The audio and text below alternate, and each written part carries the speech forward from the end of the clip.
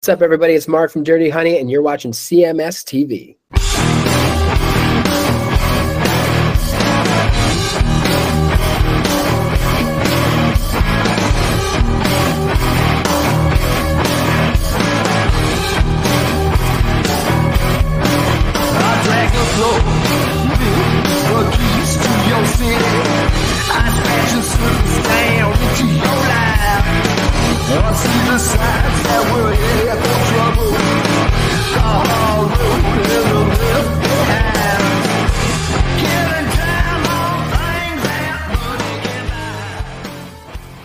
And here we go again, motherfuckers. It is me, Chris Aiken, back with another episode of Chris Aiken Presents, bringing it to you, as always, with that guy right there in the sunny world of California.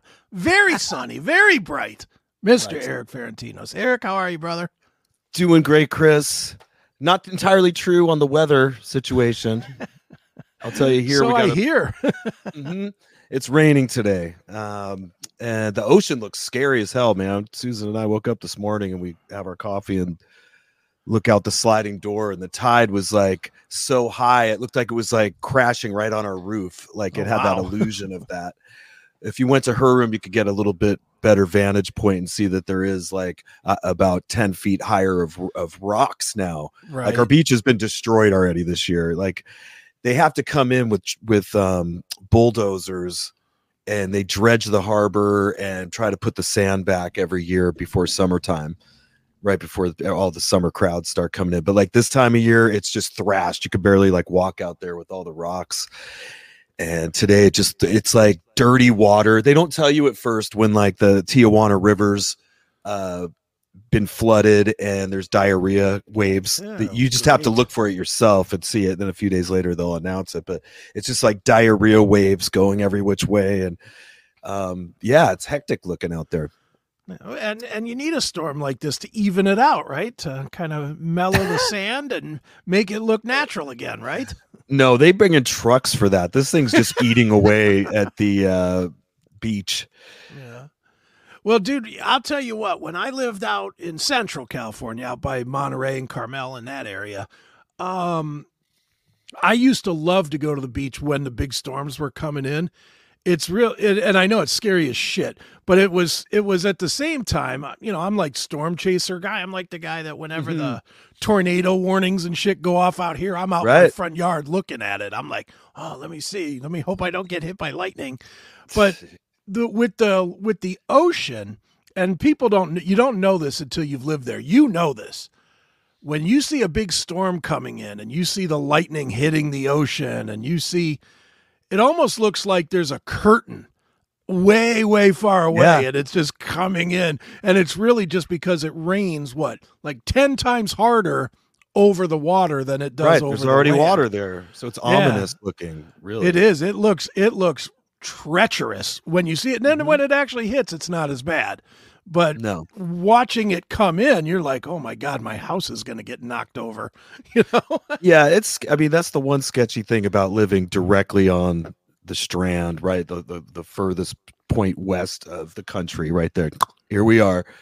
There's nothing really to protect you. It's just right. If there was ever a really huge tsunami, I guess we'd be screwed, you know. And that's always in the back of my mind.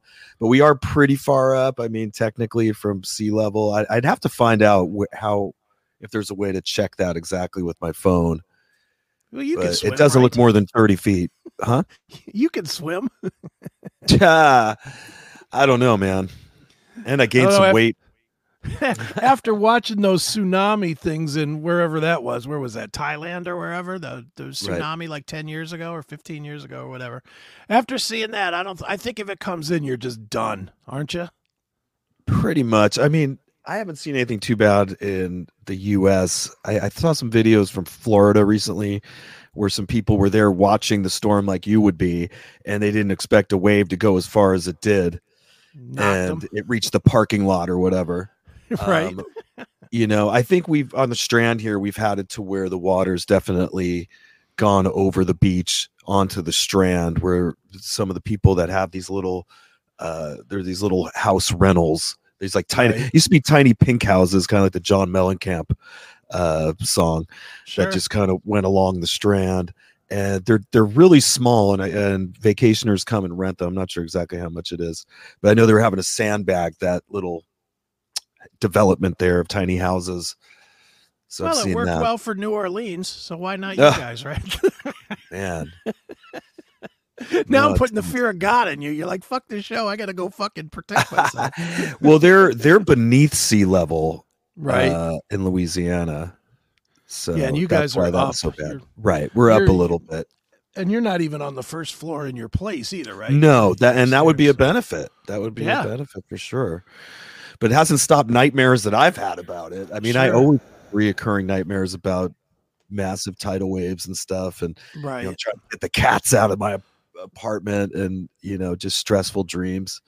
Well, let me ask you about your place, and I don't want you to give away where it is or anything, but is your place one that is like everything is up on poles, or is there an actual ground floor that's actually on the ground? No, yeah, there's a ground floor that's on the ground with the beach. So if you're like on the Strand and you walk to the sand of the lifeguard station, if you go the other way, there's the street that people can drive right there, and then the building is on the same level. I did hear some of the tenants saying that the building is a little crooked, which would make sense because when I've tried to like take photos, I have to decide what I'm going to use as a level. Right. And if I'm like on my balcony and I was to use the balcony to like take the photo and get that way, then the water's going to be going up like this. Okay. So I always use water. Water always finds its level. So when I take a photo from the back, I'd use the ocean. Just like if you had a level and you see the little plastic thing with the water in it, they use water. Water is the best way to know. Right. And that's how I take my photos with it. But that's also how I learned that our building's a little crooked. Oh, nice. Very nice, man. Well, dude, you've obviously been busy, or maybe not you, but people around you have been busy. I saw like the some videos on your Facebook page with kind of the in development as it's developing your new Splon guitar, man. Looks awesome. Right. How cool is that? Scott Splon posted a reel, and he used some of the audio from the Whiskey Show, I guess, of me playing You're in Love or something. And he's super excited about this. So he had our audio going, and it was the first coat of the guitar, which is like going to be a neon green. And for the aesthetic that he does, he adds he's going to add a black coat, I believe, on top, and then they sand it down. So you'll see some of the neon green popping out of the black, and it should look post-apocalyptic. And I hope it looks awesome. I think it will. It's going to have an ebony fretboard, and these are similar, high performance guitars to a Charvel. They're very similar, just a step up than the ones I was playing. As I said, they put a lot of care into these, but I'm excited that he's doing the reels for it, and I shared that one. People dug it. This past Thursday, our bass player Matt, who's the proprietor of MT Studios in Burbank, where we've done all our Piercy records, and he's done other bands there like Trapped, for example, and he has a great career just as a studio engineer. Like, I mean, he doesn't have to come play with us. He does it because he enjoys it, and it was so cool of him to give me a day to roll up there and record my amp tone for the Tone X pedal, which oh gosh, well, I don't have the bag right here, but the Tone X pedal we've shown a couple times on the show. This thing, it is an amp in a box, but basically this thing is able to clone a tone that you have and make once you have a profile for it, it can go into a library, and people that own the Tone X pedal can download different people's amps that they otherwise probably would have never owned before. You know what I mean? How many amps can a young average American kid afford? Maybe one. I remember everybody struggling. Right. Sure. Now, when you buy a Tone X pedal or whatever for a few $100, all of a sudden you have a library, and there's all these tone profiles in there of pretty much every amp that you could imagine. Now, how well were those profiles recorded? Probably not great. There's probably a lot of tones up there that suck, and what have you. I know there was no Splon amps up there. Right. So Matt offered to me, since he's been using this thing, he had made a profile for his SVT cab at home. So now, regardless of how crappy the SVT might be at one of our flyout gigs, he has this thing going that he's going into the cab or into the return, I guess, of the effects loop of the SVT. And then he also has a line out he could give them as well to the front of house. And it's his tone from home. And he loved it. He thought it sounded awesome. And he's like, you got to do this. So he offered to give me his studio for a day and be the engineer. And I put a video of this on my Facebook, so you have to go and check it out. And it's basically me going up to his studio, Matt's studio in Burbank, show you the studio, show you how the process works of creating the profile with the Tone X pedal. And it's really involved. Like once you see it, you're like, blah, blah, blah, blah, blah. I have no idea what's happening here. Like I would never be able to do something like that. Matt is like, obviously a total gearhead and has been working with this type of equipment forever. So this is he's just like, yep, and this goes here, and you can see this is going into this thing and out here. I have no idea really what's going on. I'm just sitting there holding the phone going, sounds great. Okay. I didn't even really have to do much playing. This thing has like a whole system, a whole process that it carries out where it has a studio player that plays through your amp. Okay. All of a sudden you'll hear a guitar player playing and it starts doing all these different things so the amp can learn from itself. And then once it has that process actually only takes about 5 minutes. Then it takes 2 hours for the thing to train itself and go through every possibility. So it'll be more real when you go to like use the sound you created and bring it somewhere. It has to do this whole process. Very time consuming. Sure. We had to do this not once but twice because we had to create. He did it so we could create 2 profiles. One would be the DI, the direct input, which would be for when you just want the head because you're going to be plugging it into a cabinet somewhere, and you don't want to have the cabinet that I profiled with the cabinet you're using because that would sound farty. So this will allow you, if you're using it in this capacity, this would allow you to use my sound, if you like, in the Tone X pedal, plug it into the return of the effects loop on the amp that they're giving you, and then it'll use the cabinet that you have there. When recording at home, because you could use it for home applications too, first you have to change from the live setting that this thing uses for when you're playing live. That's done in the global, I learned. But you would use cab. You would then have, so we had to do a whole Tone X thing for having it with a cabinet, and that was another freaking 3 hours, you know what I mean? Right. And driving up to Burbank, and again, it was another rainy day on Thursday. It was a ton of rain. That was actually sketchy driving up to Matt's house. Like I almost wanted to cancel because our freeways aren't really made for this, and they haven't been painted lately, and you could not see lanes in the road.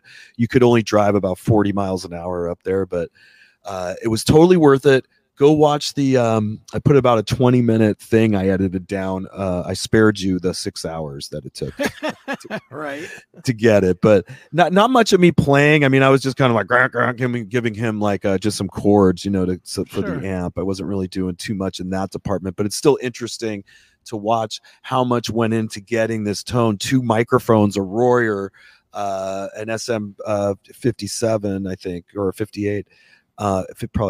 57. And he captures 2 mics through it. It goes through a reamping process. So the sound you're getting a legit tone. When you go to the Tone X library and do the Splon Quick Rod 2024, that's my amp, y'all, that you're downloading, and you're downloading it from MT Studios. You'll see Matt there. I don't know if you can give him a thumbs up or subscribe on there. You're going to hear, this will give the pores out there a chance to hear the Splon amp. Nice. Not the pores, everybody, anybody, but they're affordable. Like I said, too, to buy the Splon amp is actually less expensive than buying a new Marshall 900 by a good $500. And wow, what a better amp too. Well, you had said previously here on the show that you were kind of against using the Tone X, that you like to just plug in and go. Mm-hmm. Now that you've seen it done and that you've built a profile and you see how it works, or you hear how it works, more to the point, will you use the Tone X on all the fly-out gigs? For now, I'm going for it. And the way this is set up, if there is a problem for some reason, not much will have to change. Because what I was excited about is I can use this like it's its own head. So I have my Boss pedals I've talked about because I'm old school, and I have like a Boss delay and a Boss chorus, and my Boss tuner, and what else do I have? I have a equalizer pedal and my delay. The delay and the chorus and the EQ typically go through the effects loop and not through the front. So I thought that was going to be an issue, but since the Tone X pedal goes through the effects loop anyway, that was perfect. So I could just run all my pedals in line. I don't have to do the 4 cable method anymore. I could just do this with basically, some patch cables for my whatever, but basically one long cable, and then I guess I'll have my wireless. I'll be down to just really 1 or 2 cables or something now, which will be great. And I could just go in, and it's going through the loop, so I could still have my little pedal board with my Boss pedals that'll be up front by the microphone. I don't really use that much. I mean, the delay I keep on pretty much the whole show. I like having a ducked little delay for that 80s rock sound. If it's too dry, it just doesn't work in Rat. Rat had a kind of a smoother thing going on. Sure. And so I find that when I just keep a duck delay on kind of quiet, like a little bit of a slap just on pretty much the whole show, that works for me. And then I just have a chorus I'll hit if we're doing a Back for More intro, or some of the Wanted Man clean parts or something. Sure. I don't really use it all that much. And then if I'm doing a lead, I have an EQ pedal that I kind of rig as a volume pedal too, and it gives it a little different tone and brings the volume up a bit so it stands out a little more on stage. So I want to make sure I can still use those, which I totally can. So those will be with me. I'll go into the Tone X this time. I'll have a more consistent tone each time I'm using one of these amps. Because let me tell you, I dig the Marshall 900s. I really do. I have thought about even buying one just to have, since I've used them so much, just for the memories of it. But they're all different, man. Every time I show up, they've been built at different time periods. There's different ones that have been made that are better than other ones. Some of these have been beat to shit when you're out there. Well, yeah, some you're of them getting whatever bullshit backline they bring, right? And I'd say half the time it doesn't sound all that great, and they're noisy sometimes and stuff. So this will enable me to kind of avoid all that, and I should have a pretty monstrous sound every night. Very cool. And the good news too is that Matt will be right there to help me with it. That's the best news. You got a tech for it, right? That's right. Because when you watch this video on my Facebook, you'll see that he is explaining everything on this pedal that I'm just like, I'm gonna have to watch this like 10 times because these buttons on this thing are like multi-purpose. You have to like either hold it or push it. It does different shit, kind of like on an old car stereo. Sure. You have to like multitask the buttons to program the stations or the time or whatever. Like this is similar that way because they were trying to give you something small that was portable. Otherwise, to have a button for everything, you'd have a bigger thing. So this has a pretty small footprint. The Tone X pedal is like only so big here, and it has just a small little adapter with it. So this is really pretty basic. The hard thing would be getting your tone, which the recording process of that is insane, and that's really what we show in this video there. So go check it out. Facebook /Eric Ferentinos, I guess. Hell yeah. Well, and dude, one of the things that's nice about this, and it kind of leads into something I wanted to talk about, to have the ability to do this, it now, in addition to capturing your sound for Stephen Pearcy Band or Rat, if you were to jump into another band, if somebody asked you to do something, like you did with Bow Wow Wow as an example, that was a completely different sound tone, guitar, everything. This will enable you to kind of, just kind of tweak the Tone X so that you could just walk right into that gig and sound like you should with that band as an example. Correct? That's right. Well, certainly. And we did talk about even having me bring my Fender Hot Rod Deluxe up to Matt's. There may be some that are in the library already. I would assume there would be. the Fender Hot Rod Deluxe little amp that we showed on some previous episodes of Chris Aiken Presents. That thing's pretty available and has been for a long time. And the Splons are much less known, way less known than the Fender, obviously. Sure. But to get the best thing, you see what quality we get out of Matt's studio doing a profile from there. So it would be cool to go up and have him do that amp too, because it has special things it does. Right. Also, we have the Mahaffey head that Tris Mahaffey let me use, and that thing has a great vintage tone, which on the theme of Chris Aiken Presents, it's actually a blend. It's a blend of amps. I used the Splon for me, and since Julius wasn't here, he did his vocals separately, but he wasn't here. I tried to emulate his guitar tone, which he had a more vintage tone he was using at the time when we wrote these songs. I went with the Mahaffey amp, which worked perfect. It gave two different sounds. I was able to blend them together. I really didn't do too much with the guitars. I just stacked like 4 tracks of each with the 2 amps and left it. Right. It sounds good. It sounds pretty good. I could have probably went in there and edited it more, compressed it more, done something, but we were on such a deadline, and I was like, right to the last freaking minute. I go, this is it. This is the theme to Chris Aiken Presents. Nice. Well, dude, I wanted to talk a little bit about jumping into another band that's kind of outside of your comfort zone. And you've done this. You've done this obviously with Bow Wow Wow, which, as I remember, was definitely, you didn't even know their music going in. Right. Or you knew I Want Candy, the same song we all know, but you really didn't know much. And the reason I wanted to talk about this is because another guy that we know is doing the same thing, Joel Hoekstra. Right. He just joined Accept.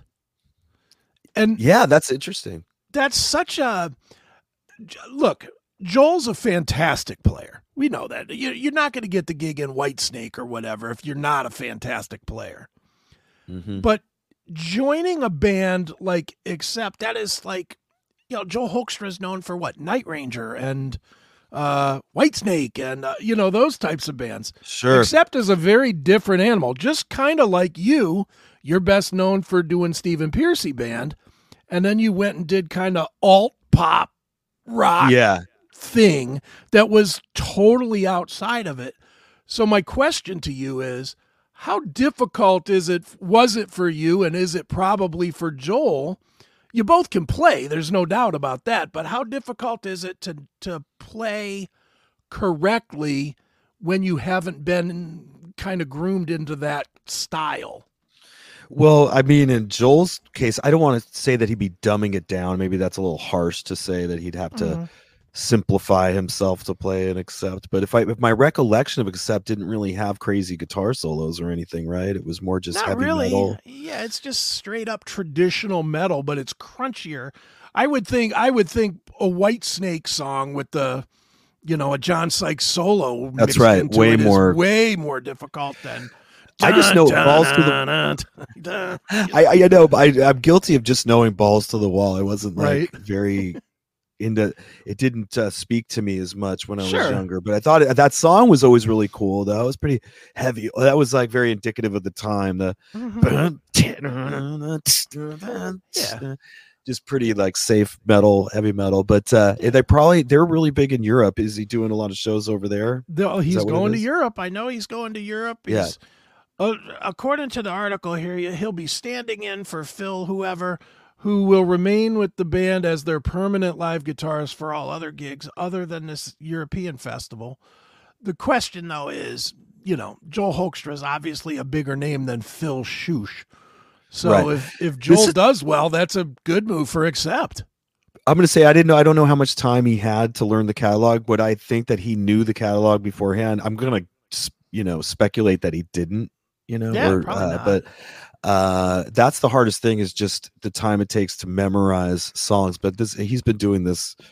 That's what he does. He's filled in magnificently in every band that he's played in. So I have no doubt he'll kill it in this. Well, let's just take it back to you for a minute. When you got the call, or you got the, hey, you're into Bow Wow Wow, I'm sure they had to send you a set list, which you had to go to YouTube and look up every song on. Right. how long did it take you from the day that you got the set list until you felt confident that you could play it from memory? I was nervous, up until the last show.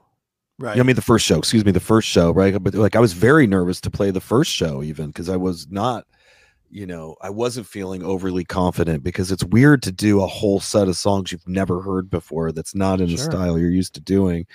It was uncomfortable. Like when I play the heavy metal thing and it's all distorted, you can get away with a lot, to where the Bow Wow Wow thing was more clean guitars, and if you screw something up, they're probably going to notice it more. Even though it was more simple in a lot of ways.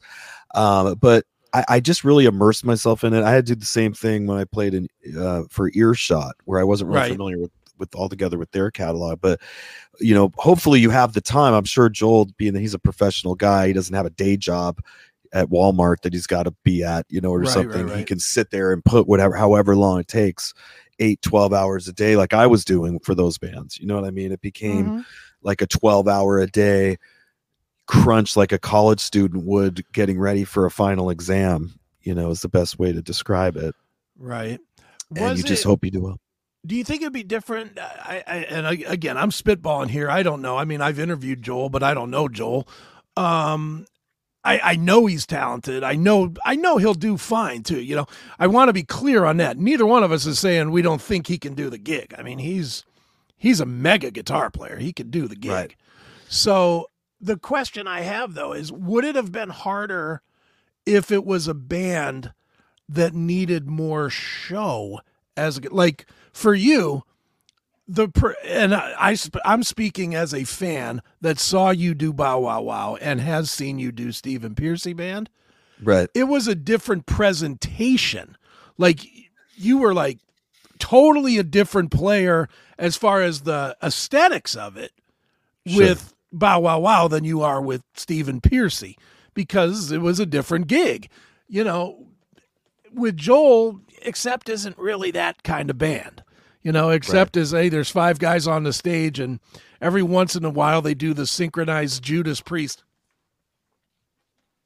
That thing, but other than that, I do surprisingly suck at that. I do suck sometimes at doing some stuff like that. Is that I'm not hard? a good dancer. I know Pearcy does that too, right? Right. There's been some funny stuff that's come up with this lineup of the band, where we attempted to do the rat move that some of the previous lineups have done, and honestly, usually one of us gets it wrong and it looks stupid. Getting it right. I wish How do you get it wrong? Do you get like off to where one guy's going up and the other's going down or something? Well, I think at the beginning when it was proposed to do it, I don't know. I probably wasn't that thrilled about it anyway, so I wasn't really focusing that much. You know what I mean? But I was skeptical about doing it. But yeah, I guess it was just trying to interpret or try to remember what it was that the original guys were doing, or who was studying this thing more, to see exactly what was going on there. It was like up, down, up, down, up, down. You had to do something. The machine gun thing, machine gun against a bun, and then back and that, and I screwed it up. I mean, honestly, the guy probably was the guy who screwed it up the most. And so now Steven, like, he kind of turns his back to the audience and he comes up to me. He's like, "Don't you dare try to do it." He'll yell stuff that don't just. And I'm like, yeah. So usually I'll just kind of, if anything, just prop my guitar up for a second. That's about it, because I'm just tired of trying to do something like that. That's hilarious. They might do it on the other side. That's funny, man. It's funny because that seems like such a, as a fan, just as a concert goer, that does not seem like the move that would be the one that would stump anybody. That just seems like a fairly I know, it's what's pathetic about it, but thing, Yeah. But again, I'm not playing the songs either. I'm not the one that's up there that has to remember, you got to play this way and figure this, and at the same time be swinging your guitar in ways that you don't. Yeah. Right? Who was the choreographer from the 80s? It was Don Fosse or something. Do you remember the name? I don't remember. Something like that. I was going to make a joke, and I was like, I got to get the guy's name right. Shit. But it's not like we have Bob Fosse here to fucking choreograph us. You know what I mean? Right. It's like they do, you know, we're backstage like, okay, let's try this tonight. You know what I mean? And then you're going out there where I think a lot of the other like 80s bands really take it more serious and like, right. You know, make pyramids out of themselves and shit. Right. Well, yeah. I mean, Judas Priest even today with you know, the Andy Sneap and Richie Faulkner, they're still doing you know, them and Ian Hill, they're still doing it every show, but they've got it down. They've done it every show for 50 years. So, as you know, I'm all for stage presence. You know what I mean? I too get bored like watching Tool or some band. They're just stand there the whole show. Where was I going with this? Oh, there's some the choreographed stuff though is its own thing, and I've never been really impressed by that even when I was younger. Like when Warrant comes to mind. Warrant did it too. Yeah. When they came out, they were really going for that, like where the down boys go and they would all jump to their knees and do the move. And I know the girls loved it. Yeah. Let's be in their defense. I think the little girls loved that shit. When you know, just like when boy bands all of a sudden do their moves, like there's an audience for it. I'm not saying that it shouldn't be done. I'm just saying I don't want to pretend like that was something I liked. You know what I mean? I was going to Metallica concerts. I was watching them just kind of run around and thrash around and have fun and go crazy. Yeah, that's like the school I'm from. You know what I mean? So I get it, man. Well, it's just interesting. I obviously hope Joel does well because he's been a very good interview and a good, you know, quasi friend, I guess, to the show. He's on the show numerous times with TSO and with Hoekstra 13 and with he's amazing, dude. He's great. Amazing. I'll tell you that. And you know what a career he's had. Yeah. And also with Cher, right? He played. He was with Cher. Yeah. I watched some of that, and I was like, God, what does Cher have him doing? If you go to like, we should let's pull up a live Cher thing and let you know that he's in. I don't know if maybe something. Let me see if I don't know what's going to come up on it, but it was pretty awesome to see him up there with her. Joel. I think that was a highlight of his career, maybe even. Let's see. We don't have to if it's going to be. I got it. It just took me a minute to find it. It's probably not going to be that riveting, but. Yeah. I mean, we're doing this blind. It might suck. Who knows? That's not it. That's not it. Let's see. That's not it. YouTube. Here we go. I'll blow that up to full screen. Here we go. Hoekstra with Cher. I'm hearing some skunking. I hear it.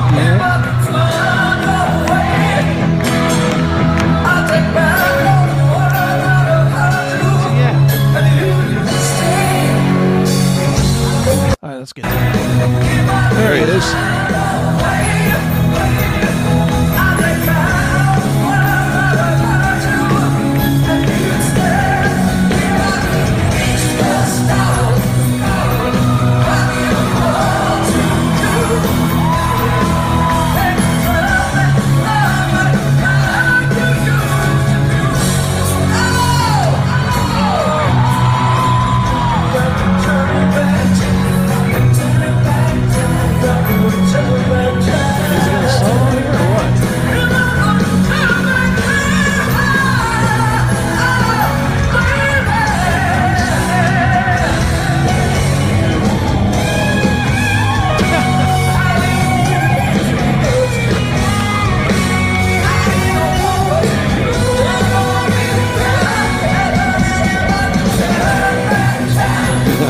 You know, that reminds me of like Jeff Pilson with Foreigner.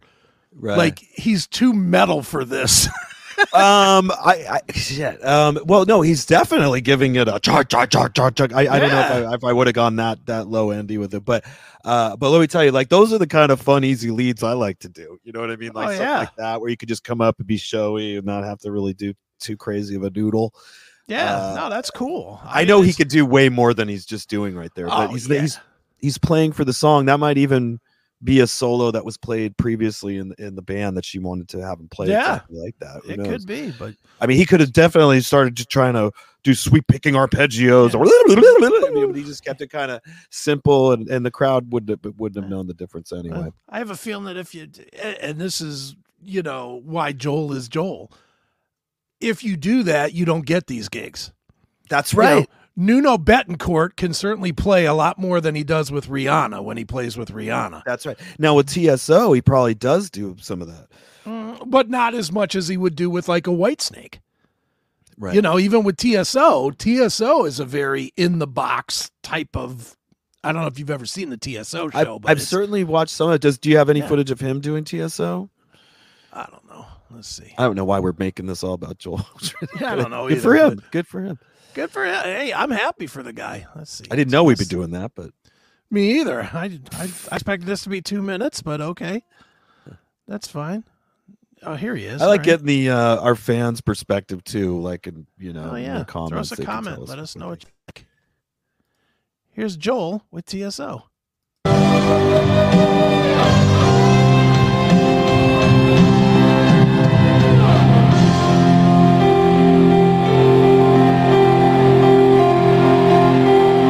Let me go back a little bit.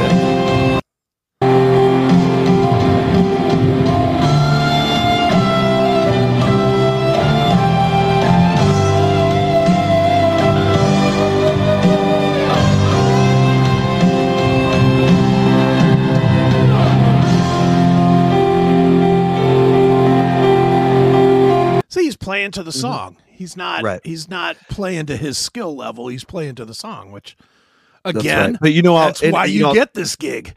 Yes, that you do it. I mean, he sounds great doing it.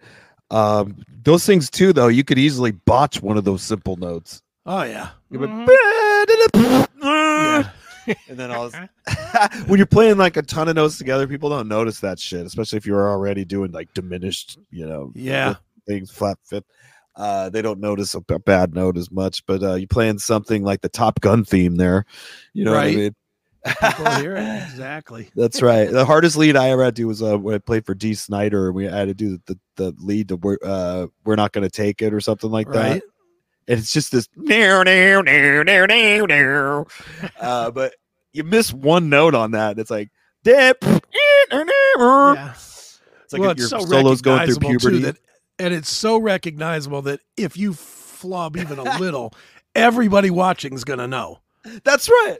That's right. Or like even like if like something like Happy Birthday, you could screw that up. Yeah. You know what I mean? Just playing something dumb like that, where some other things wouldn't matter as much. That's funny. Nice.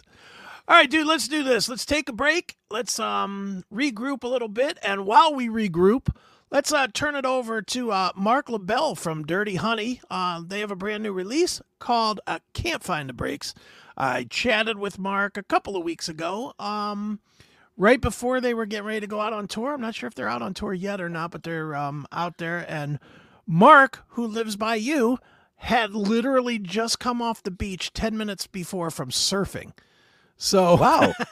So this is kind of catching Mark in his element, which was fun. But boy, does he swear a lot when he's relaxed, which was fun for me. I loved, me, I love that. So let's play that right now. We will play a little bit of Dirty Honey, and we will chat with Mark LaBelle, and then we will be back with more right here on Chris Aiken Presents.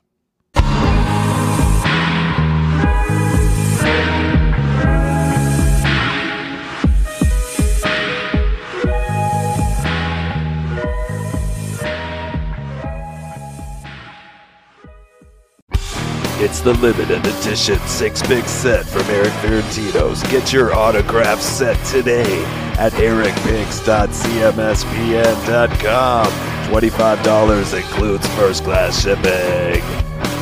I drank the floor.